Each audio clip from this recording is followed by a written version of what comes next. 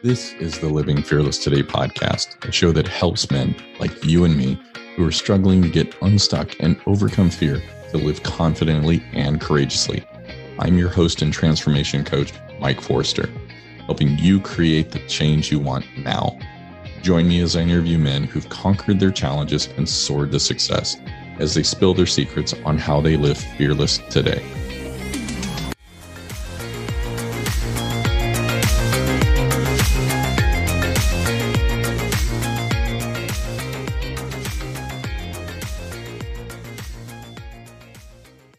Well, hello and welcome back, my friend. Man, this week I'm joined by Freddie Bennett. Now, Freddie started out totally stressed, just kind of going against the grind, not really fitting into the corporate executive position that he was in, going, this isn't really me, but trying to persevere, right? So many of us are in that place. Puts us to where we're either in our head really frustrated, we're looking for ways to cope and medicate with it. Man, you're going to see Freddie went from that to today where he's running ultra marathons. He's run across the Sahara Desert. And now he's taken the contrast of that and getting ready to run through the Arctic. I mean, I'm like, Freddie, let's go. So, really excited to jump in here. Freddie's an amazing storyteller. And so I think you're going to get an idea of where he came from and how he made that decision that so many of us were at that crossroad. Do we want to change or do we want to continue on? And so I'm looking forward to the encouragement and the insights and the stories that Freddie's going to share. Freddie, how are you doing today, my friend? Mike, thank you. I'm doing really well. I'm very excited and honored to be here with you today. Absolutely. My pleasure, my friend. Well, Freddie, let's jump in and start talking about what does it look like today for you on the professional side of life? Perfect. And things look a lot differently than how they used to look. That's for sure. And I'm sure we will come to that. But today you could best describe me as a change maker. So I run a business called the Conquer Group. We give people the knowledge, the mindset, and the habits to change their life. So we give people the ingredients to change, and then we also empower them to make that change happen. And that's what I'm on a mission to do. I'm on a mission to help 1 million people do the things they thought they couldn't do. Because I've been there. I've been that person who was stressed, confused. I knew I had a purpose. I knew I had an ambition somewhere inside me, but I didn't know how to direct it. I didn't know how to let it out. So that's what we help do. Again, we give people the ingredients, the power to get out of their own way and to live a life of regret, because we could live a life without regret. And we also, because we do have those regrets stacked up, it's about removing them, giving people the blueprint to change. That's what I do. That's what I'm here for. And that's what I'm so passionate about, because I know that if I can be where I was and go on and do what I've done, as you've described, then anyone can be the change that they want to see in their lives. Anyone can fulfill their potential. And I'm here to prove it to the world that we could all be that person that we're supposed to be. Yeah. Doing extraordinary things when it's like we feel like we're ordinary at best. I mean, behind you, you've got a picture of you, running crossing the finish line, running across the Sahara Desert, right? I believe. Yes, correct. And then there's a ton of medals behind you. And like, we're not just talking, you ran a 5K kind of medal. These are like extreme ultra marathon, like you're really in touch and persevering through the point of, hey, I want to quit. I can't do it anymore. Like that is absolutely extraordinary. And it encourages me that it's like, what have I not dreamt big enough about? And so that would be my challenge for the guys listening is like, what would you dream of doing like Freddie's done if, it was not a limitation placed upon you? So I think it's important to say there as well, Mike, because I always like to say this at the start of interviews.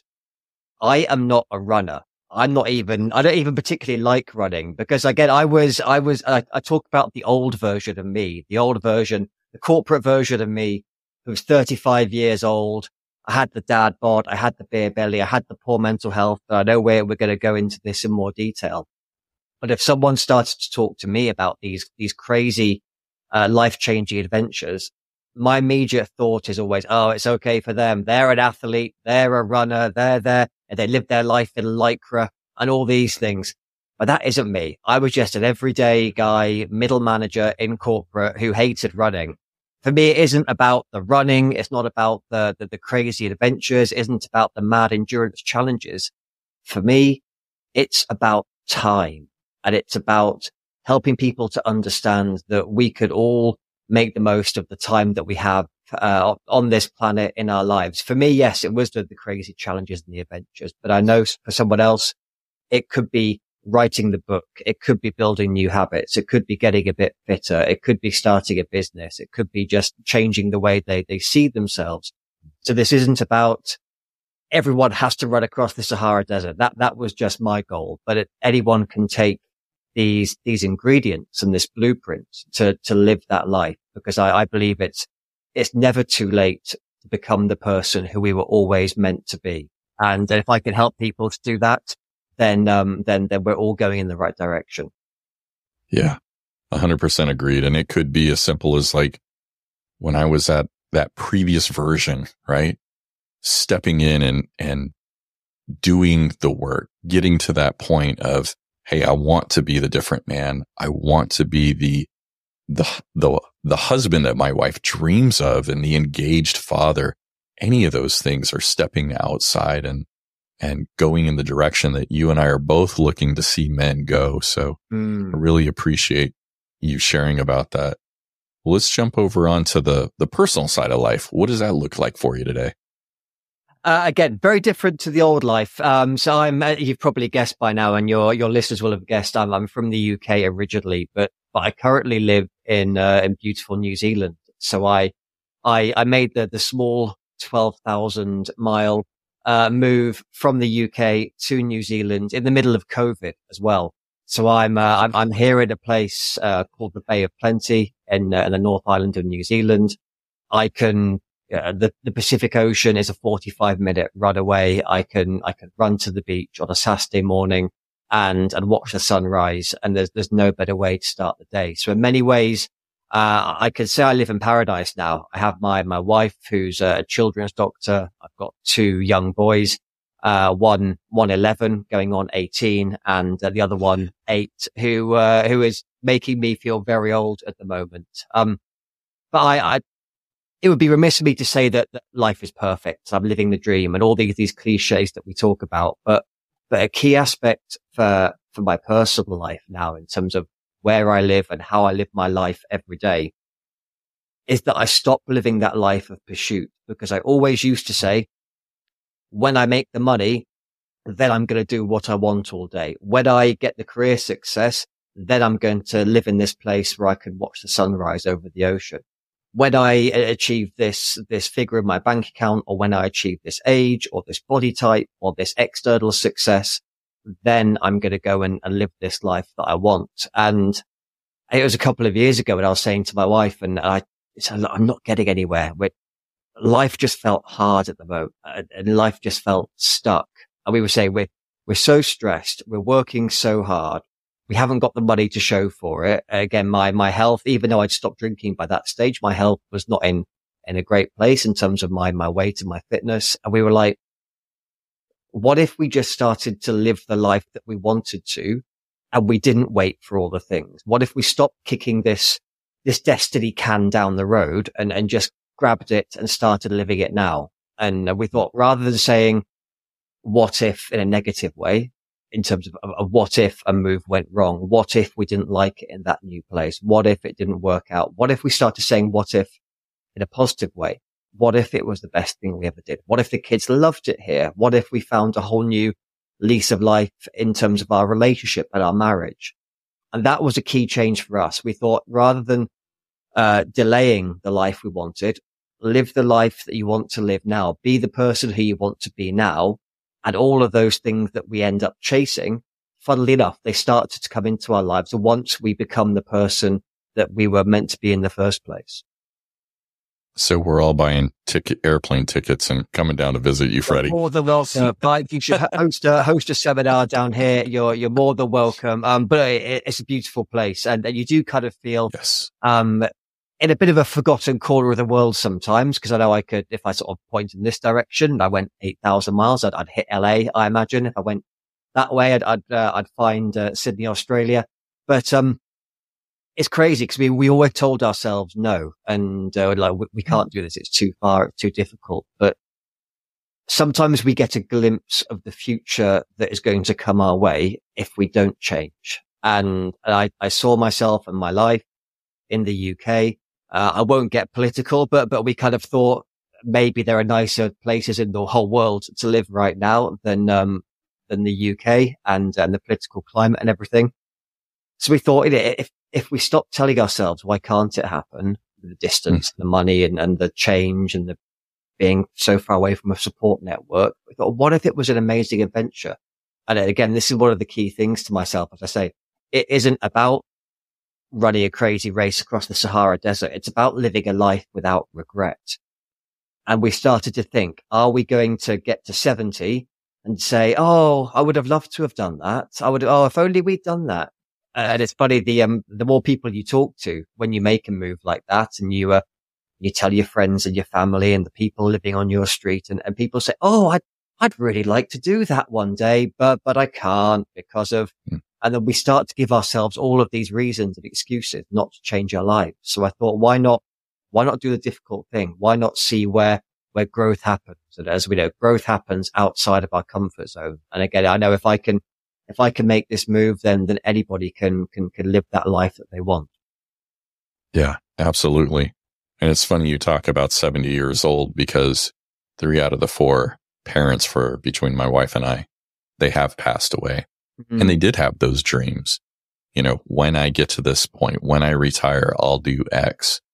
And, man, you're not guaranteed tomorrow, much less hitting 70 and being in the shape to do what you've dreamt. And so, it's one of those of think about what you want to do and take action towards it. And I absolutely 100% agree with you, Freddie. And that's where it's like, let's see, here in 3 weeks, I'm running a 5K with one of my daughters. Amazing. And then next spring, I'm doing a sprint triathlon. So it's like, am I in the shape for it? Not that I'd like to be, but like you talked about, just do it. Exactly. Do it anyways. Exactly. And, when I signed up for the toughest race on the planet across the deadliest place on the planet, I couldn't run around my block. When I signed up for this race, again, the Marathon des Sables, which I believe is my very poor pronunciation of the Marathon of the Sands, 300 miles across the Sahara Desert. Like I say, when I say I'm not a runner, I mean I'm not a runner in terms of I took out my credit card, I booked my place on this thing, told my wife, and she burst into tears and she said, oh my goodness, you're going to die. What have you done? Because FYI, you can't run, Freddie. And I was like, I know I can't run. I can't run now, but I've got 18 months. And that's how I went from this place of surgically attached to the sofa. I was very good at running a bar tab back in the day, but not very good at running around the block. And, going from there to being on the start line in the middle of the Sahara Desert, 125 degree Fahrenheit heat, about to run the toughest race on the planet. But it all starts, whether it's a 5K, whether it's the world's toughest foot race, it all starts with the first step. There's no escalator. There's no fast track lane. We all have to take that first step in whatever it is we want to achieve. Yeah. That first step is often the hardest, but that first step creates the momentum for the second, third, and so on. Exactly. Well, let's transition back. In your childhood, it was a motivating factor that, like, you and I both grew up in a situation where it was like money was a struggle. And that can be one of those I know for me personally, I swore I would never end up in that place. Now you did things a little different than I did. I ended up in where I swore I wouldn't. Because I didn't have, I wasn't driving the same way. Let's put it that way. Mm-hmm. But those childhood years were a motivating factor for how you continued on. Can you kind of walk us through like how you ended up, stepping into adulthood and going like, hey, I'm going to take this action, and like what your mindset was at that point in time?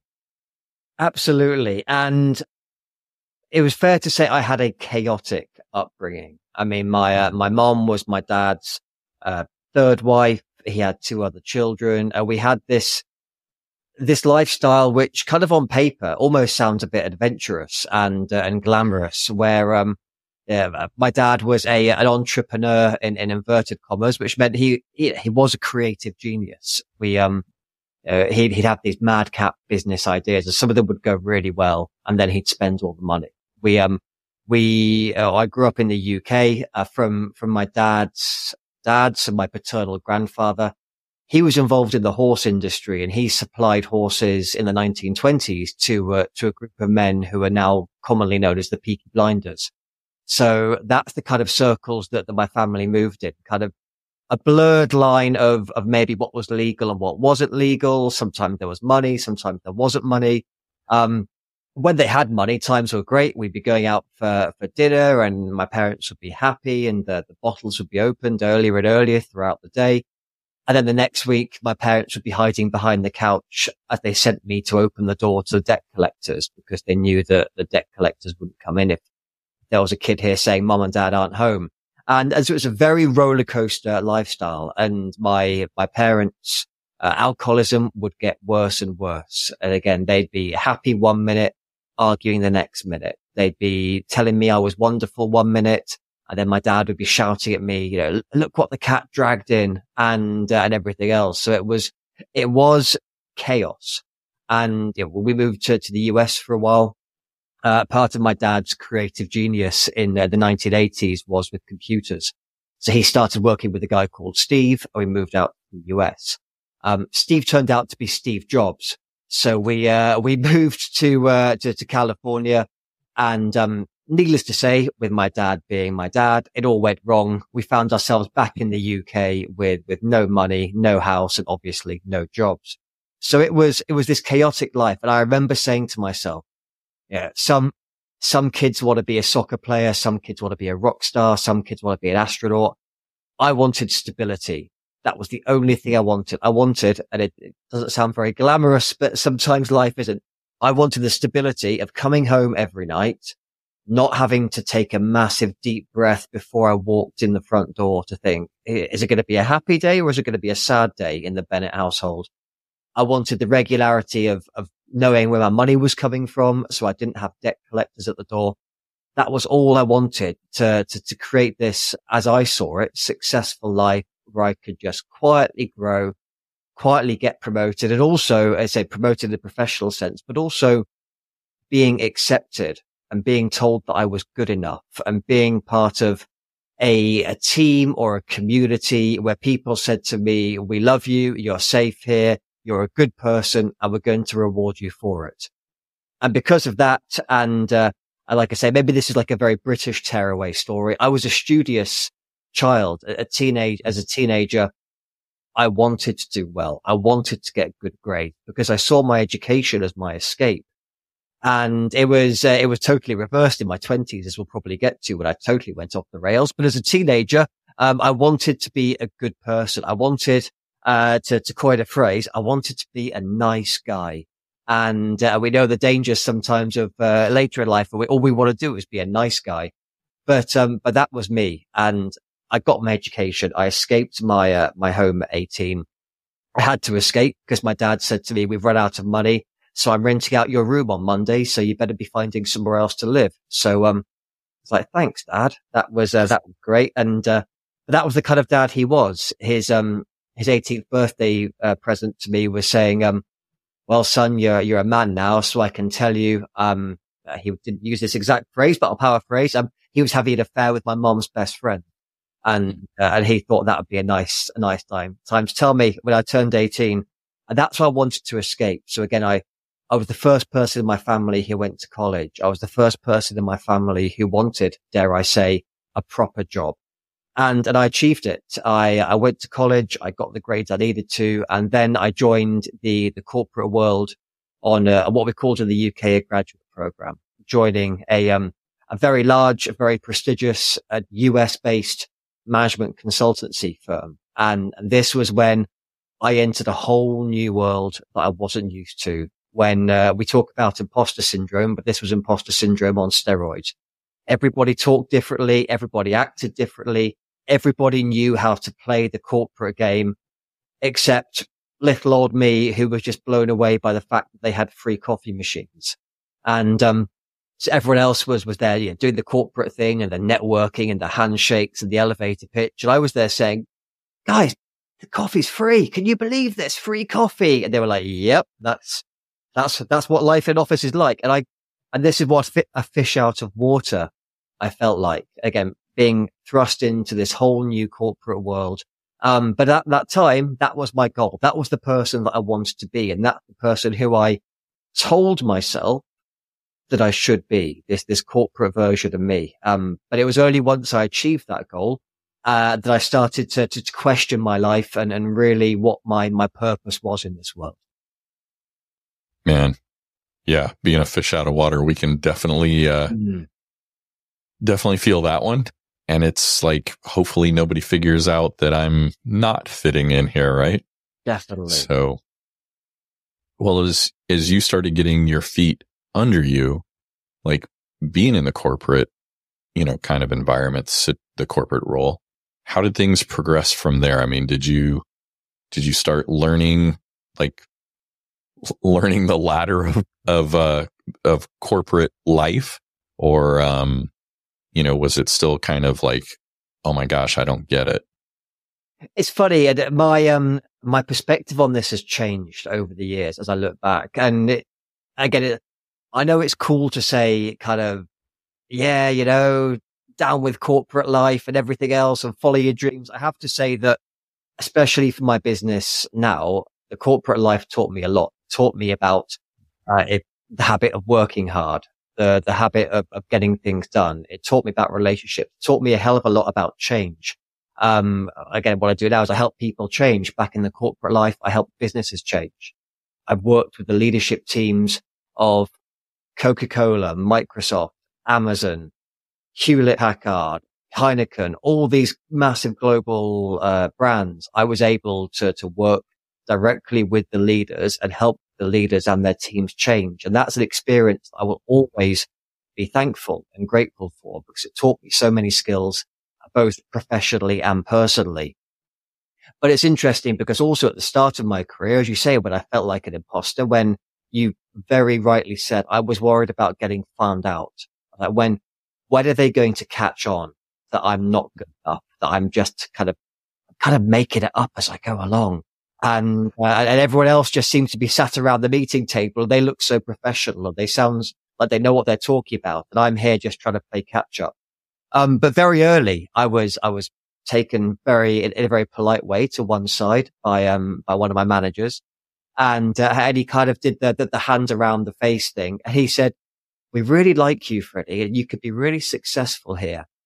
All you need to do to be successful here is just change all of this. And by saying all of this, as he served my body, with a wave of his hand, he meant everything. All you need to do, is just change your personality, the way you think, the way you operate, and you're going to be really successful here. And the really sad thing is, at the time, I believed him and I took it on board and I said, you know what? You're right. I'm going to change. I'm not a very good person the way I am. I'm going to try really, really hard to be who you want me to be. And I carried on that path, even though that was the first moment something inside me said, this isn't for you. This isn't your path. You have these people telling you that you don't particularly fit in. I knew I was relatively smart. I knew I was driven. I knew I was ambitious. I knew I could have the potential to achieve amazing things and help other people to change amazing things. And here I was being told that you could be successful here, but just totally change your personality. And so I said, okay, you're right. And so I started to become this different version of myself. I had to wear this metaphorical mask every day where I tried to highlight all the good parts of myself and play the game, as you say, and learn how to climb the ladder, and then hide all the parts of myself that I thought were bad or shameful or may not be liked by people or may not be appreciated by people. So I almost started to live this double life of being the corporate Freddie and the real Freddie. And as anyone who has tried to lead a double life knows, and believe me, I've led a few in my time, it's a difficult, stressful, anxious, scary life to live. And the fear of getting found out just raises another level and another level. And there's nothing worse than feeling stuck in our lives, professionally or personally. And I always say, when we are feeling stuck in life, it's because we're making a false assumption. It's because we are believing something to be true when it isn't actually true. Now, I felt stuck because I was making the false assumption. I'm in this corporate life. If I want the nice things, if I want the cars and the watches and the holidays and the health benefits and everything else, then I can't leave this life. And that's why I felt stuck. Someone else may say I can't leave a relationship because I'll never find love anywhere else. So they feel stuck. Someone may say I can't start a business because I don't have the money. Again, that's a false assumption. So we all create these false assumptions, but that's why I felt stuck in this life. And that's when I started to resort to various vices, shall we say, to just try and cope with this feeling of self-abandonment and living this life where I was almost wanting to scream. I wanted to escape. But I was having to stay silent. Yeah, it's interesting, like those kind of beliefs that we can't leave create, like, not just in corporate America, like corporate life, create like a golden handcuff where it's like we're getting something, but we're also suffering. We're giving up something of us, or it could be us. And in your case, it sounds like that drive for stability, the desire for stability was stronger than, hey, this is who I know I am. This is who I know I can be. To start sacrificing and giving away parts of yourself. Because I mean, I've had those people where it's just like, you're not enough. Who you are, you don't fit. But if you just 100% transformed, you would fit. I would accept you and you'd be enough. It's like, but what part of me is enough? What part of me fits in? And that can cause us to have turmoil and just a lack of belief in who we are and what we are. So as you're going along and making these changes and sacrificing and removing who you are or kind of burying it, right? How did you cope with that change? Because like you said, it's draining. So how are you, energizing yourself or, coping through the situation? It's a great question. And they say that everyone has a talent in life. And during those corporate years, I discovered that my talent involved drinking. And I'd always been a fairly heavy drinker. As I said, I'd been a studious teenager. When I went to college, I really discovered alcohol, and I discovered literally a taste and a talent for it, as many of us do in our college years. But when it was time to, dare I say, settle down into corporate life, that's when I really turned it up a notch. And again, in this corporate environment, and this was kind of in the early 2000s when drinking was encouraged a lot more than it is today, even. And when you're in this place and you're feeling nervous and you're feeling like an introvert, and as you say, like an imposter, all these challenging feelings, and then on top of it, you're feeling, as you say, like you're living this different life.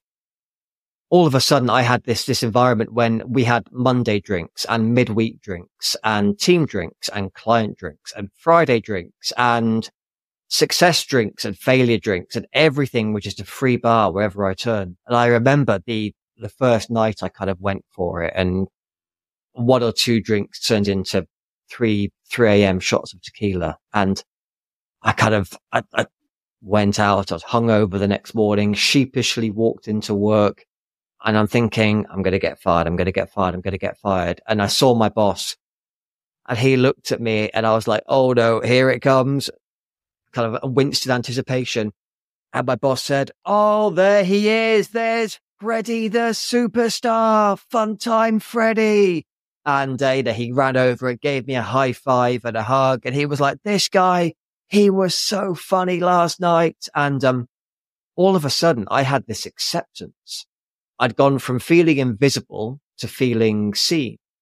I'd somehow been rewarded for doing this. I got drunk. And I made an idiot of myself, and everyone's telling me how they love me now. I was like, okay. I was like, now I found my place. And again, I created this, another persona, this fun time corporate persona who was the person who was then organizing the drinks events and organizing the parties, and the first person to get to the bar, the first person to buy the shot, the first person to be in the nightclub, the first person to be thrown out of the nightclub, first person to be in other establishments that he definitely shouldn't have been in.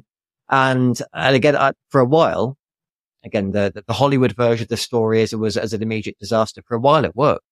It got me the relationship. It got me, recognized. It got me seen and known as a team player, as a guy who was fun to have around the office.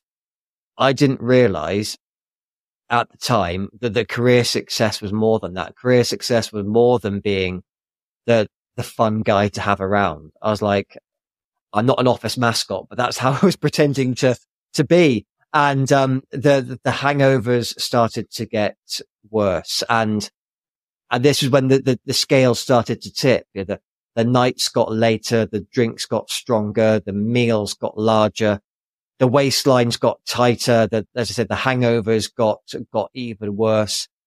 The arrival time at the office started to get later and later. And then I'd missed my first day of work because I was hungover, and then I'd missed the first flight, and these warning signs would start to appear. I had the couple of unfortunate examples when the company hired a whole nice hotel for a big corporate event, a big conference.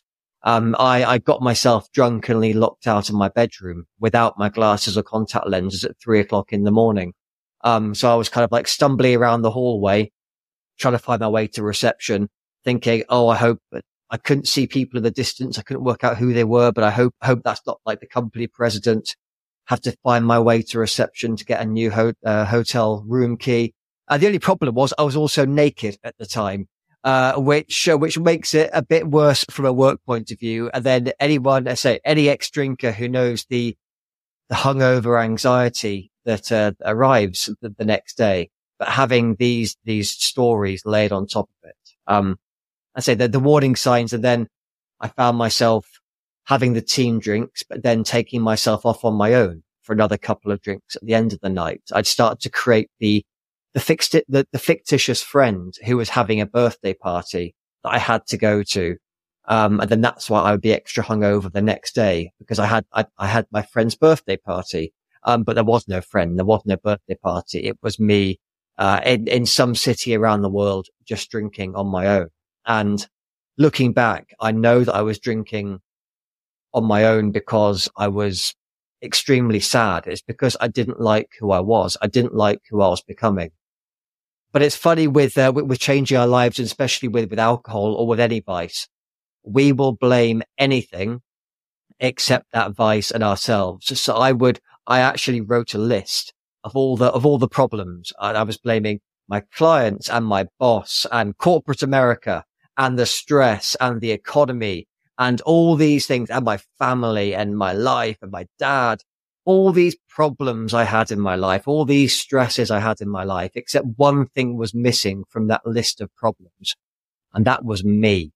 That's who should have been the top of the list, because it all started with me and my vices and my bad habits. But I wasn't willing to look at that because I was so busy blaming the world for the position that I'd put myself in.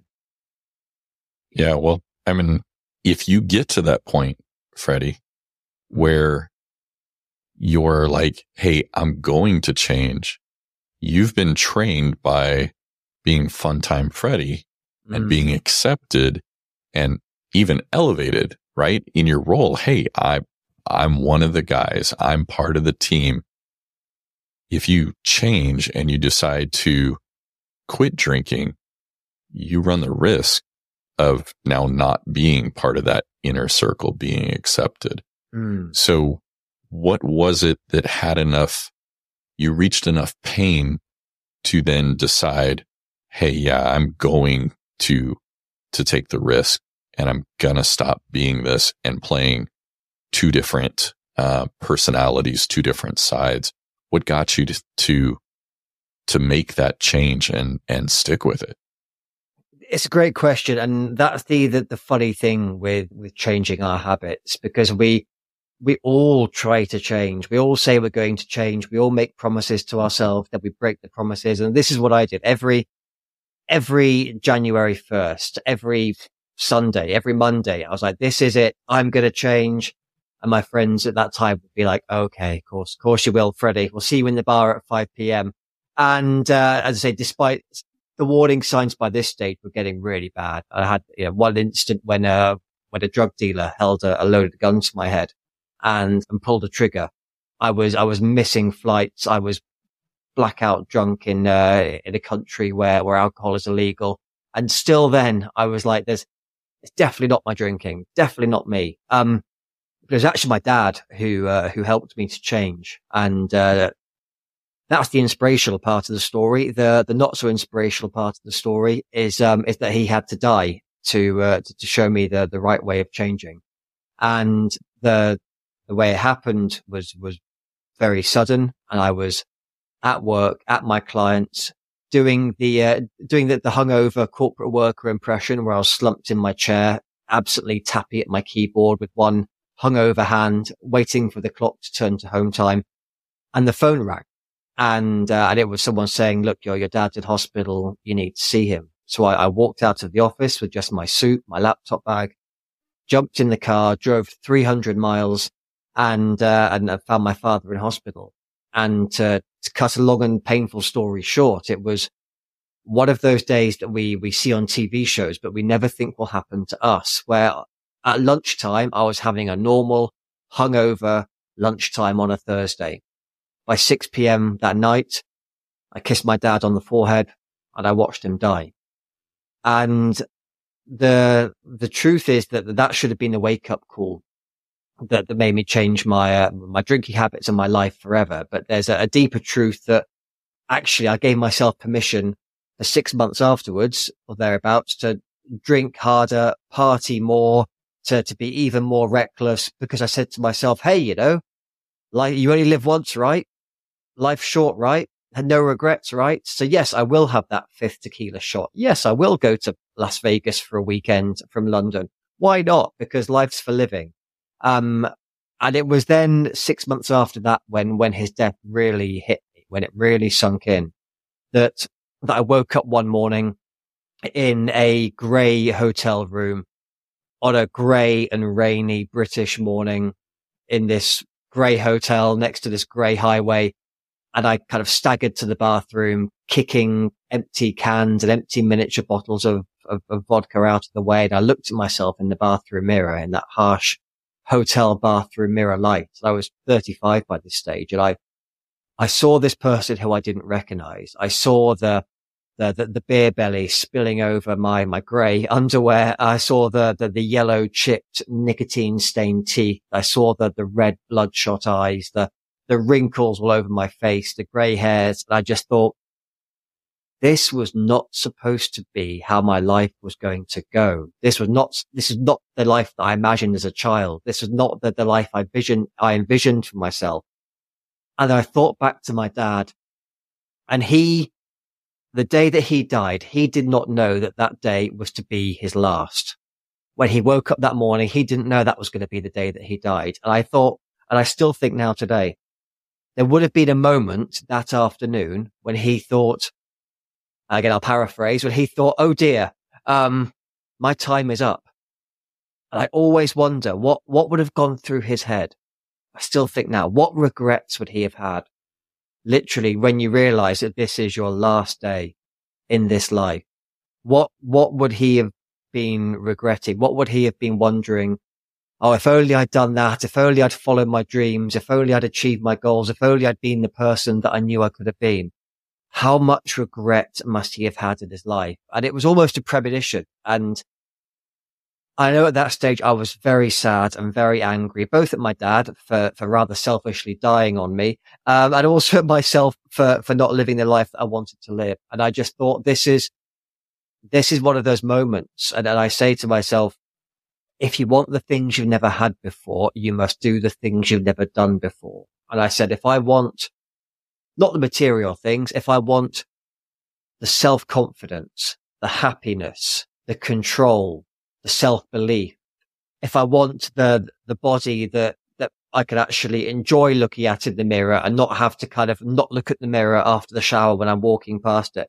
If I want all of those things, if I want my wife to love me and respect me, if I want my kids to say, my dad is my hero, if I want all those things that I've never had before, I need to do something I've never done before. And for me, that was to stop drinking, to get some self-respect, to get some self-discipline, and to keep doing it every single day. And it was that moment when I decided that I can change my life. I'd failed, changed my life 1,000 times up until that moment. I tried and I failed. I tried and I failed. But I always say to myself, you only need to get it right once. If you can get it right once, then you win. Then everything changes forever. And I managed that time, I had to say, after all those thousands of spectacular failures, to get it right once. And I still just try and get it right now every single day. Hmm. So you started out the journey focused and desiring stability. Where did stability end up when you decided to make that change? Because it sounded like it was self-worth, self-determination, like it's other things that you're after. Did stability kind of go by the wayside, or was it still there, part of the mix? It's a really interesting question because I still crave that stability. In a way, I still do. But it's funny when you change your habits. Again, for me, it was alcohol, and then it was, I know for somebody else, for me as well, it could be food, it could be sugar, it could be exercise.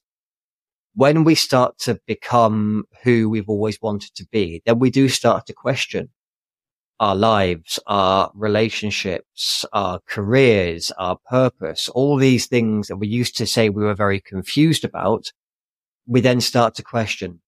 And I found myself, to be honest with you, for quite a long time, even after I'd quit the drinking for a while, even after I'd got on this journey and done things like crossing the Sahara Desert, I was very clear on my purpose, on what I wanted to achieve and how I wanted to help people. But there was still a big part of me that wanted that stability, that corporate safety net, that regular paycheck. And I almost felt like a fraud for a long time. It like with I know some of your guests in the past talked about mental health and the importance of asking for help, and I've been on that journey as well. And I was like, okay, I've asked for help, I've changed my habits, I've done the work, I've done everything that they say that you are supposed to do. And I was like, hang on, but I feel better, but I don't feel fixed. I don't feel complete. And I think so many times people shy away from talking about that. They just say, change your habits, achieve your goals, get the therapy, fix your mindset, do this, and then you get Y result. And I was there saying, hang on, I was kind of like looking upstairs to say, I thought we had a deal up here. You know, I've done the right things. You know, I've quit the drinking. I've quit the vices. I've got the healthy habits, but I still don't feel great. I still feel that something is missing from my life. I still feel like I'm not fulfilling my potential. And that's when I truly had to embrace this radical self-acceptance of who I am and what I wanted to be and what I wanted to achieve in my life and who I wanted to become. And this is kind of part of my personal crusades, that I think we all have to embrace our true nature and direct it in the right way. I tried to hide my true nature in the corporate world. Then when I quit my vices, I changed my habits. In a way, I tried to hide my true nature again. I tried to be the person who I wasn't. I tried to be a very calm, very quiet person who was very grateful for everything in their life. And I am that person. But at the same time, as I say, I know it's in our makeup, especially for men who like a drink. We do have that kind of, that slightly chaotic nature, that chaotic, all or nothing, don't have an off switch.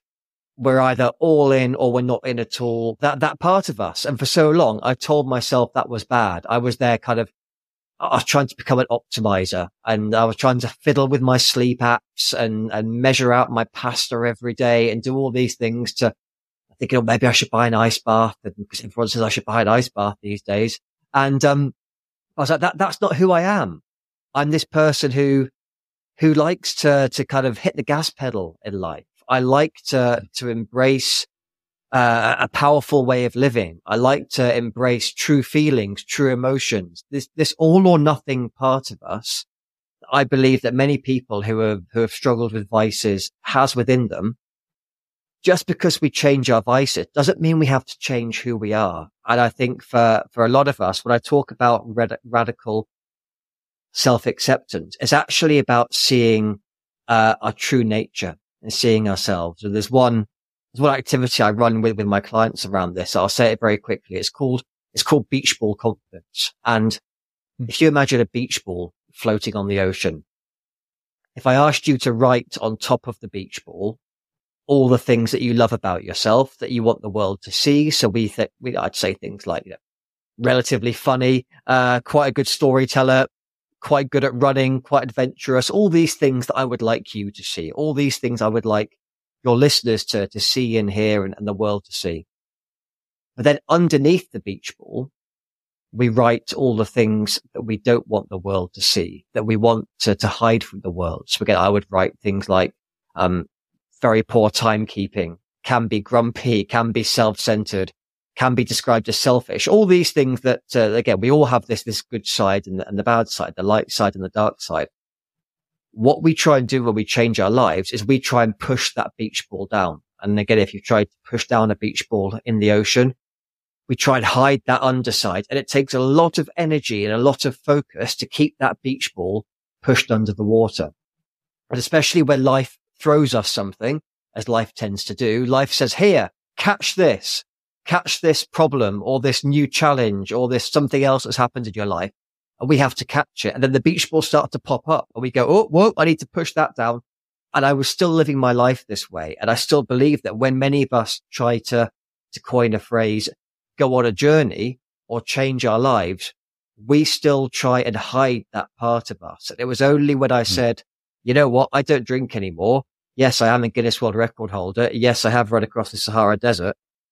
But the deepest work I had to do was still radically accepting who I was and my true nature. And I believe it's only when we do that we can truly lead into who we are and live those lives of true purpose and fulfillment. One last question before we wrap up here, if that's cool, Freddie. So many of us, you talked about wearing a mask. We'll wear not just one, but we'll wear many masks to the point where we can lose the identity of who we are. So if that's the case, how would you bring somebody back to that radical, kind of place where they see who they are? How do you remove the masks to reveal the true identity? It's a great question, Mike. And I think it's in many ways the most powerful and the most important question that we can ask ourselves, because we cannot outperform our own self-image. And that's one thing that I learned again after many failures. That I look back now, that's why I wasn't performing how I could perform it in the corporate world, how I knew I was capable of performing, because I had this poor self-image. I was wearing the mask. That's how even after I got the therapy, quit the vices, changed my habits, I still wasn't living that life I wanted because I still didn't see myself. I was still wearing the mask. So how do we do it? And this is, much of what we do on my Conquer program. The first thing to do is to change how we see ourselves. It's about removing our identities from our roles. And that's a key area, because we usually identify ourselves by our roles in life. So if I was to ask you, who you are, if I was to ask anyone, who are you? And we say things like, well, I'm a vice president, I'm a husband, I'm a father, I'm a golfer, I'm a BMW driver. But those are all roles. If I was to put you on a desert island naked, that's really who you are in terms of your identity. That's how you truly see yourself. And that's why the reason why so many people, again, we see this in the corporate world, in the sporting world, anyone whose identity is tied up in their role. And then if they lose that role, they're totally lost. Like a boxer who retires. That's when they usually go into that life of vice. Like someone, who was devoted to their career and they get fired. That's when they lose it. People who retire as well is another key one. That's why so many people retire and then feel lost in life, because their identity and their role are intertwined. So the first thing we do is we change how you see yourself. The next thing is about removing all the regret, all the guilt, all the shame that we carry amongst ourselves. And this was a really powerful thing for me to develop. I knew we had to develop things this way because, oh my goodness, if I hear one more 12-week transformation program, 3-month, this, change your life in 5 steps, that, people are always trying to pile more knowledge upon us, more information. Use my program, use my blueprint, use this, use that. And I believe that we already have the knowledge inside us. We already have the pathways inside us. What we need to do is get out of our own way. And that's why I say it's about removing, not about adding. And if you were to think of a sculptor, think of Michelangelo and the statue David, classic masterpiece. To create a masterpiece, we don't pile blocks of marble on top of each other. We don't think, we need to add more. We need to add more on top of it. To create a masterpiece, we need to chisel away 80% of what is there. And what remains after we've removed everything, that is the true masterpiece. So that's why we focus on removal.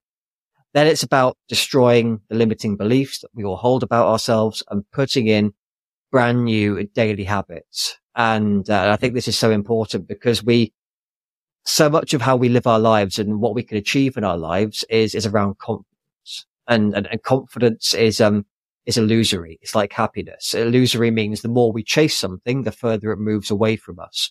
So rather than saying, I will be confident when I get the body or the money or the job or the fulfillment, or I live in this beautiful place on the other side of the world. It's about creating confidence now. Confidence happens after the action, not before the action. So how do we create confidence? The word confidence derives from Latin, which was then translated for French. It's confidere. Con means intense, fidere means trust. Confidence comes from intense trust of ourselves. How do we trust ourselves? Well, we keep the promises that we make to ourselves. We keep the promises we make to ourselves by doing what we say we're going to do. And that's why the daily habits are so important. We start keeping the promises we make to ourselves every day. Then we do things, I say, around, we fix people's diets, we get them fit, we remove their vices. So this isn't about, as I say, giving people a program. It isn't about saying, this is a diet, this is a process. This is about a whole new way of living. It's about rewiring people's brains so they think differently. And that's what gives them the knowledge, the mindsets, and the habits to be the person that they were always meant to be. Super powerful, Freddie.